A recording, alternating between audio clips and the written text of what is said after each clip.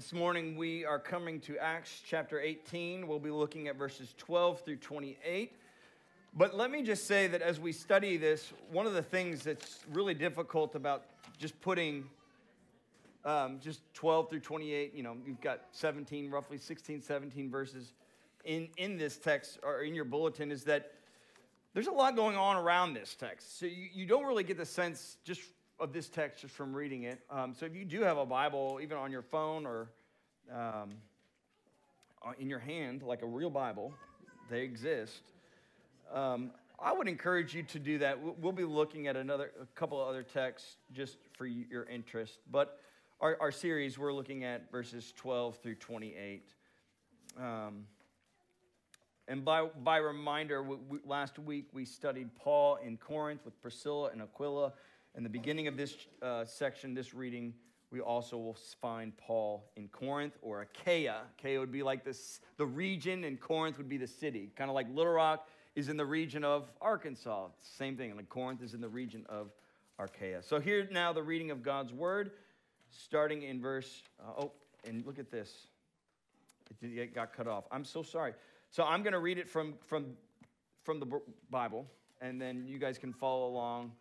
Verses 12 through 28. Again, let me encourage you to have a Bible or your phone on hand. Hear now God's word.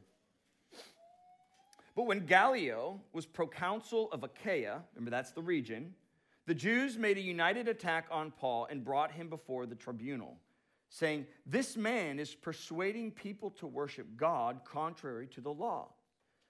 But when Paul was about to open his mouth, Gallio said to the Jews, "If it were a matter of wrongdoing or vicious crime, O Jews, I would have reason to accept your complaint. But since it is a matter of questions about words and names in your own law, see to it yourselves. I refuse to be a judge of these things." And he drove them from the tribunal. And they all seized Sosthenes, the ruler of the synagogue, and beat him in front of the tribunal. But Gallio paid no attention to any of this. After this, Paul stayed many days longer and then took leave of the brothers and set sail for Syria, and with him Priscilla and Aquila. At Cenchreae, he had his hair cut, for he was under a vow. And they came to Ephesus, and he left them there, but he himself went into the synagogue and reasoned with the Jews. When they asked him to stay for a longer period, he declined, but on taking leave of them, he said, "I will return to you if God wills." And he set sail from Ephesus. When he landed at Caesarea, he went up and greeted the church, and then went down to Antioch. After spending some time there, he departed and went from one place to the next, through the region of Galatia and Phrygia, strengthening all the disciples. Now, a Jew named Apollos, a native of Alexandria, came to Ephesus. He was an eloquent man, competent in the scriptures. He had been instructed in the way of the Lord, and being fervent in spirit, he spoke and taught accurately the things concerning Jesus, though he knew only the baptism of John.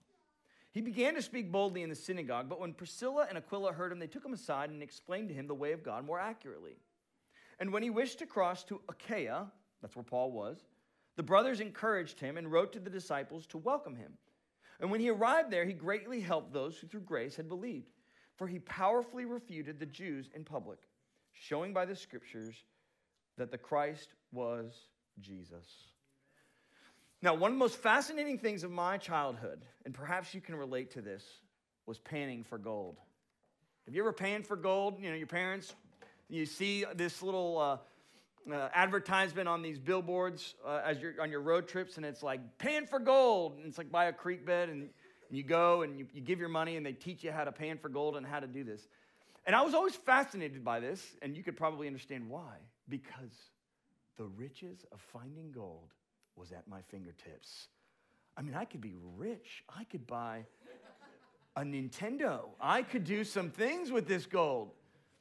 And I always thought, I kid you not, and it took me too late in my life to realize that the gold that you could find panning for gold wasn't like a good old nugget of gold. Like, I thought you could find this solid piece of gold. Maybe if you mine, you could find these gold nuggets that are as big as what I've got right here. I mean, just as big as me. That's what I thought. Come to find out, though, panning for gold and sluicing for gold, it is messy. And you ain't finding big old chunks at all. You're finding little flakes of gold. And you can't buy Nintendos with it, and you can't do what you want to do with it. It is dirty, messy, and it is hard. Digging for gold, panning for gold is hard. Now, I say this story because I think there's a similarity between digging for gold and studying God's word. Both are hard. There's a lot you have to understand. There's a lot you have to go through, and it's like, man, this is a lot of work for a little bit of reward. But here's the thing. We actually shouldn't give up if we can't see the value in God's word. We got to keep digging. And there's a reason why people in the 1840s moved to California, because people were experiencing great riches from the gold rush that happened. And this morning, I want to compel you on this gold rush to study God's word that you might see the great value of God's word. Now, in this particular reading of God's word, I think it's actually quite difficult for us to see the value in what we just read.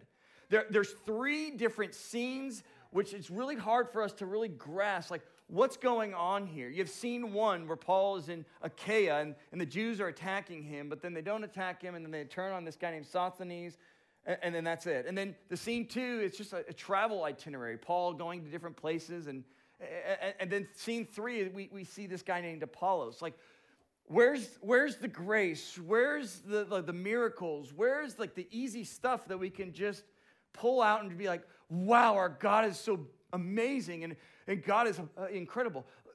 God wasn't even mentioned in this, other than like Apollos knew of Jesus and the way of the Lord.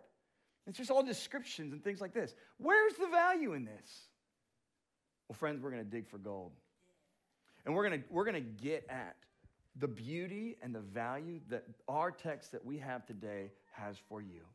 Now, I've done the digging this week, and I'm going to give you guys not flakes, I'm going to give you nuggets, okay? I'm going to give you 3 nuggets from this text, 3 valuable pieces of information of God and how we are called to live that will bless you and your life. So here we go. I've got the nuggets. I'm giving to you one by one. The first nugget that I'm going to give to you is a nugget that I'm calling faithfulness. Faithfulness. Now, I want you to go to the first scene.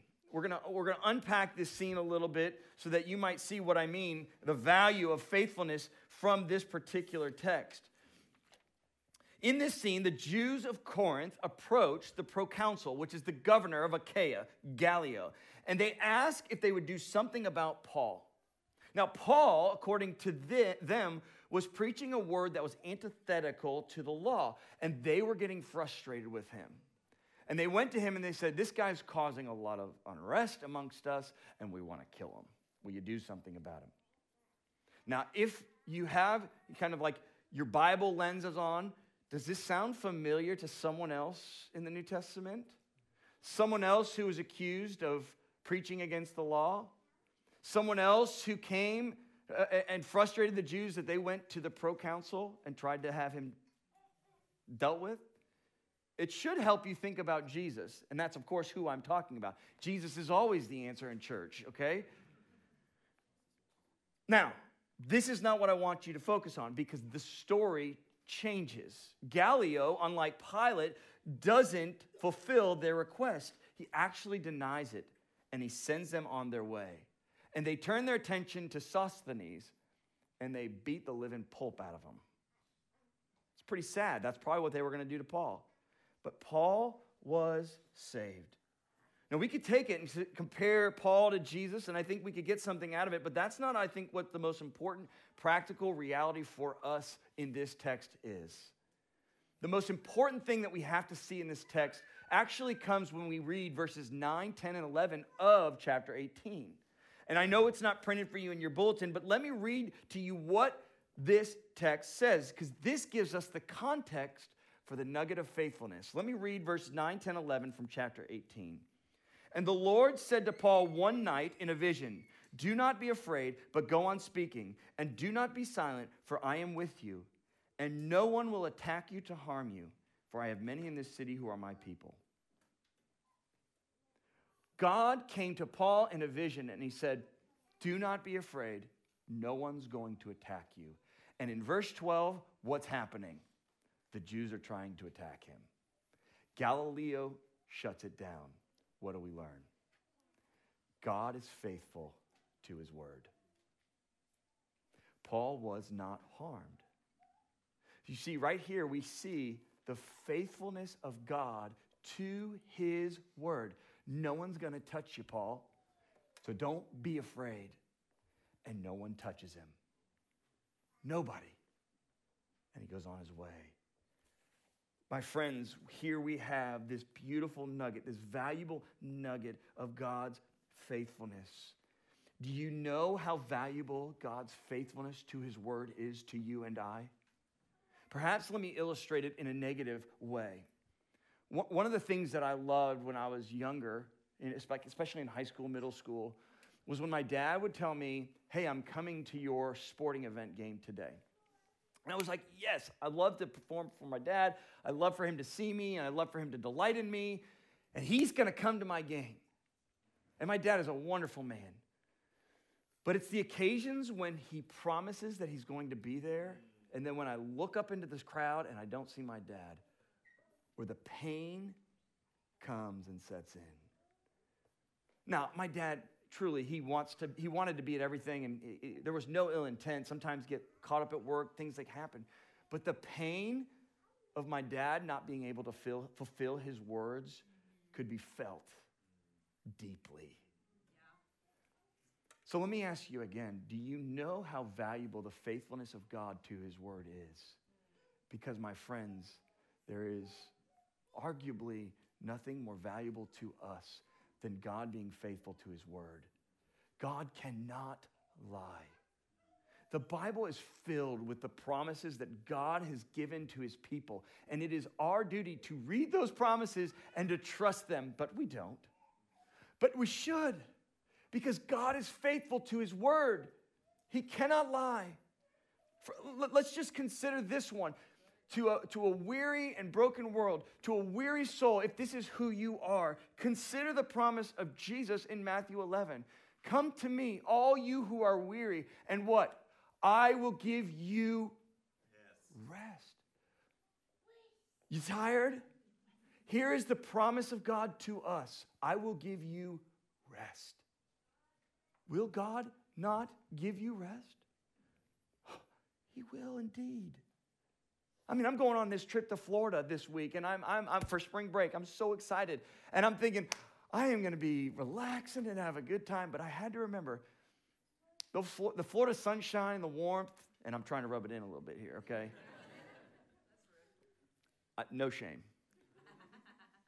It ultimately is not going to give me rest. What's going to give me rest is God. And of course, he uses means like warm sunshine and things like that and family. And he does. But ultimately, it's the Lord. And what I want you to see is this. The value of seeing this text and how God's faithfulness comes out, it's put before us. And I put it before you to say, trust God. He is faithful. He is faithful to his word. Friends, trust it. What a beautiful thing that we should pull right out of this text from this scene. But we got another scene to go to, and I got more gold to give to you. More gold to give to you. So you've looked at the first nugget, which is faithfulness. The second nugget that I'm giving to you is a nugget called connected. You're like, what? Connected? Well, let's look at scene 2. Scene 2 can be found in verses 18 through 23, and this is in your bulletin. And if you want to follow on, that's fine. But here we go. Following his days in Corinth, Paul departs for Syria with Priscilla and Aquila, his kind of friends and his comrades from Corinth. Now they head to Syria, and then they go to Cenchreae, where Paul cuts his hair because of a vow he made. Now we're not giving more details than what I just said right there, but this is likely a Nazirite vow that Paul had taken, and a Nazirite vow was taken from Numbers chapter 6, was rooted in Old Testament realities in life. They would take vows, and if they broke those vows, they would cut their hair. So that's all we're given. Now, when they get to Ephesus, because they leave Cenchreae, they go to Ephesus, Priscilla and Aquila stay, and then Paul sets sail to Jerusalem via Caesarea. Thank you. Now, you might be going, he goes to Jerusalem. It doesn't say that in the text. I understand that. But the way that it's said, he goes and visits the church, and then he goes down to Antioch. This idea of going up and then going down is always in relation to Jerusalem. And Caesarea was a port off the coast of the Mediterranean Sea, and so he went there, and then he just traversed to Jerusalem, where he visits the church, and then he goes down to Antioch. Now, of course, we see a travel itinerary. I mean, I could give you my travel itinerary to Florida this week, and you'd be like, so what? Like, good, you go to the Atlanta airport. What good is that to me? There's no value to me in watching you go to Florida. Good for you, and, maybe some other words towards me for sharing that with you. So what value do we have of a travel itinerary? Is there any value in seeing this travel itinerary? And I'm telling you there is. There is value in this travel itinerary. And there's value because we get to see what Paul does and where he goes. And what we see by what Paul does and where he goes is that he's incredibly connected. He is connected to his Jewish faith, and he is connected to the church as a whole. Two things. He's connected to his Judaism. Remember, he takes this vow, a Nazirite vow. He cuts his hair. Numbers chapter 6. He is still a Jew. And if you think about it, what is Paul getting into trouble with in Corinth? Who's he getting in trouble with? Is it the Romans? No, it's the Jews. They're mad at him. And so we can easily think, there's going to be this disconnect between Paul and Judaism, that he's going to try to separate himself from his Judaism. But that's not what he does. He is still connected to his Judaism. He just sees his Judaism fulfilled in Jesus. He's still connected to his Judaism. But he also is connected to the church. I mean, there's not a more zealous person in the New Testament than Paul. This man is on it. He goes after it. And it's easy to think Paul is this lone ranger, that he is just on his own. He does whatever he wants. But look at what he does. He visits all these different churches all throughout the known world at this time. And he goes to Jerusalem, which in Acts 15 had already made a decree about how the word was to be proclaimed to the Gentiles. And then he goes back to Antioch, which is his home base. Paul is deeply connected to the church. So what Paul does and where he goes provides us a valuable insight to our faith.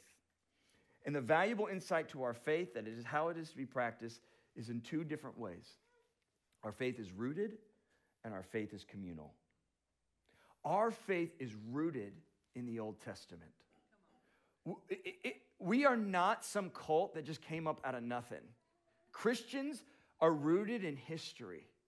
Paul didn't see Christianity and Judaism opposed to one another. He didn't try to separate himself. No, he still embraced the Old Testament. Now, he saw things differently, which is why the Jews got mad at him for the law. But he saw the faith of Jesus as deeply rooted in the Scriptures. Jordan did this last week. He reminded us that Paul is reasoning from the Old Testament. Our faith is rooted in the Old Testament. And so we read it, we study it. We're deeply rooted in the Word of God, which contains the Old Testament and New Testament. We are not a cult that just pops up out of nowhere. We are a people that is rooted in wonderful history that goes back thousands and thousands of years. But not only are we rooted, but we're communal. There is great danger in those who go and become lone rangers.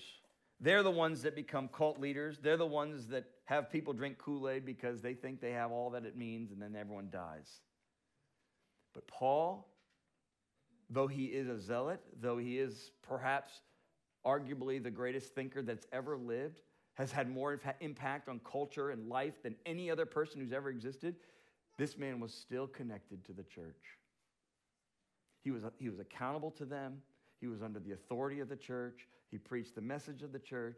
He was deeply connected to the community of the church his whole life. And what we see is our faith is not only individualistic, it is communal, with accountability and connection. Paul spent most of his days as a missionary always thinking about the communal church, not just the church in Corinth, not just the church in Jerusalem, not just the church in Antioch, not just the church in Caesarea Philippi, he was thinking about the whole church communally. And this is a beautiful thing about our faith. We have a rich amount of resources in our communal faith.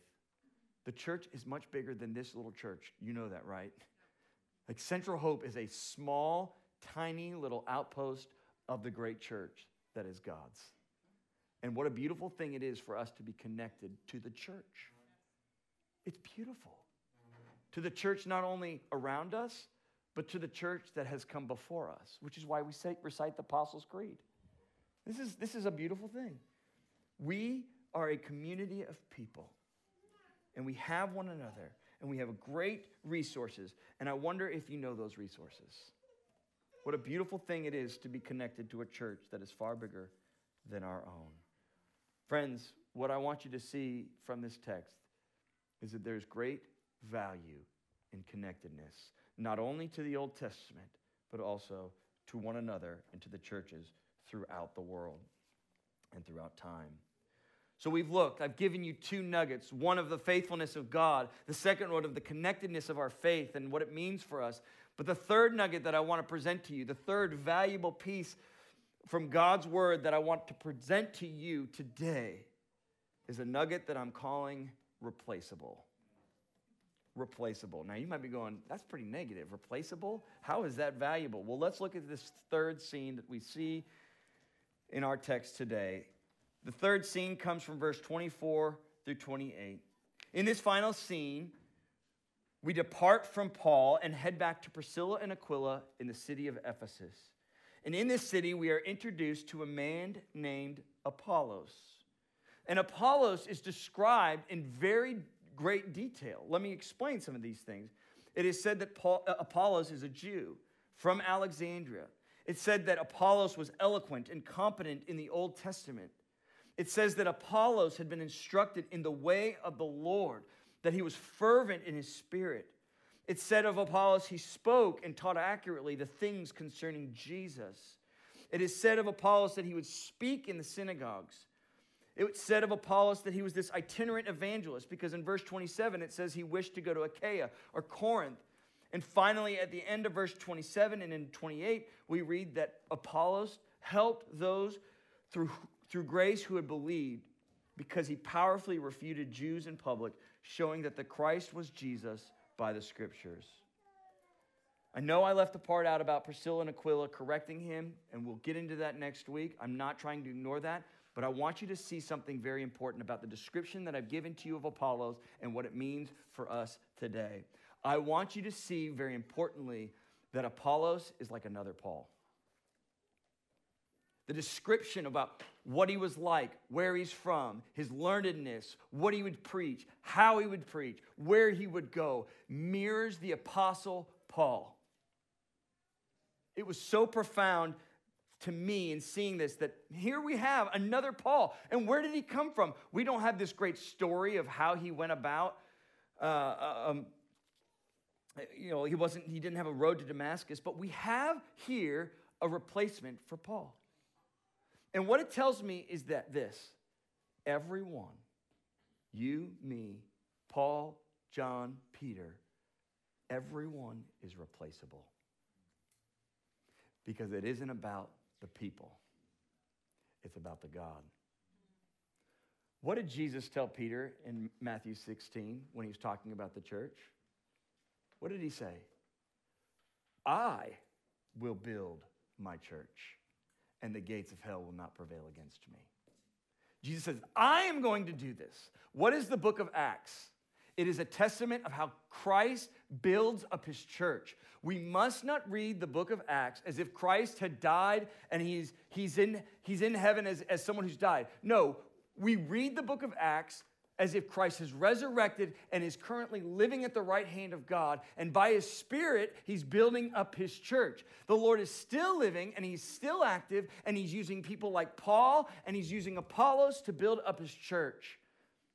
But Apollos died, and then John Chrysostom pops up, and then other men popped up, and other women popped up, and the baton of faith gets passed on from one generation by the Spirit.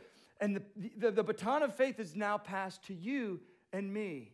And Jesus says to us, the church, I'm using you to build up my church. Everyone is replaceable. Don't you know that? I can replace Paul, I've replaced it with Apollos, and I can replace Apollos with others. And he says to us, I can replace you in a moment too. Now, I think that there's something incredibly valuable to this for us today. And I think there's two incredibly valuable things that we must think about with regards to being replaceable. First, it's humbling. If Paul could be replaced, and he's arguably the most influential person who's ever lived in regards to the impact that he's made on society and culture and the way we think, the way we operate, if he can be replaced, what does that say about me? You know, like, I like to read Twitter, or I like to, eat Doritos at 2 a.m. in the morning, like, God can replace me, and it's humbling. Because I can easily begin to think of myself as some hotshot, and I can quickly be reminded I ain't no hotshot. And neither are you. Ain't none of y'all hotshots. You're replaceable. But it also can encourage us in this way. It can motivate us. And it should motivate us. And here's why it should motivate us. That the Lord himself says, I will build my church, but I'm going to build my church through people who eat Doritos at 2 a.m. in the morning. I will build my church through people that look at Twitter. I will build my church through people who don't always turn their eyes to Jesus. But I'm going to build up my church. And so we bring our faults, we bring our mistakes, and in faithfulness we say, Lord, you're using me today. I know that you're going to replace me in future generations, but today you can use me, and I'm going to do the best that I can. We are replaceable. But my friends, not only is this humbling, this is motivating. Today we have the baton, but let us consider how we might pass the baton towards those who replace us. This is not about building our kingdom. The church of Central Hope, the church at large, is not about building our kingdom, of creating the kingdom of God through our politics, through all these things. It is about glorifying God, putting up his name, and allowing the church to glorify God. We get to do that. We are replaceable, and this is good news, my friends. So I've given you 3 beautiful nuggets of gold from a text that seems very odd and very obscure. But in this text, we are reminded of God's faithfulness. In this text, we're reminded that our faith is deeply connected to the Jewish faith and to the church at large. And this text reminds us that we are replaceable, and this is good news. My friends, I'm not asking you to buy a Nintendo. I'm asking you to take these valuable realities out of God's word and to apply them in your life in helpful ways. The reward for that, I think, is far greater than any Nintendo or anything that gold could buy. It's wonderful. So apply it to your life. Let me pray. Gracious Lord, we give thanks to you that even in obscure passages of your word that we can find value and beauty about who you are. Indeed, when I consider Paul's word to Timothy when he said that all scripture is breathed out by God and profitable for teaching, reproof, for correction, for training in righteousness, that the man of God may be complete and equipped for every good work. I see this text and I say, yep, you are faithful to that word. And so we praise you, O Lord, that you are faithful, that your word gives us great teaching and reproof and correction, that we might know how to live. I ask, O Lord, that we would indeed take this word today and the great value that it provides to us, and we apply it to our life for the glory of your name and our good. Amen.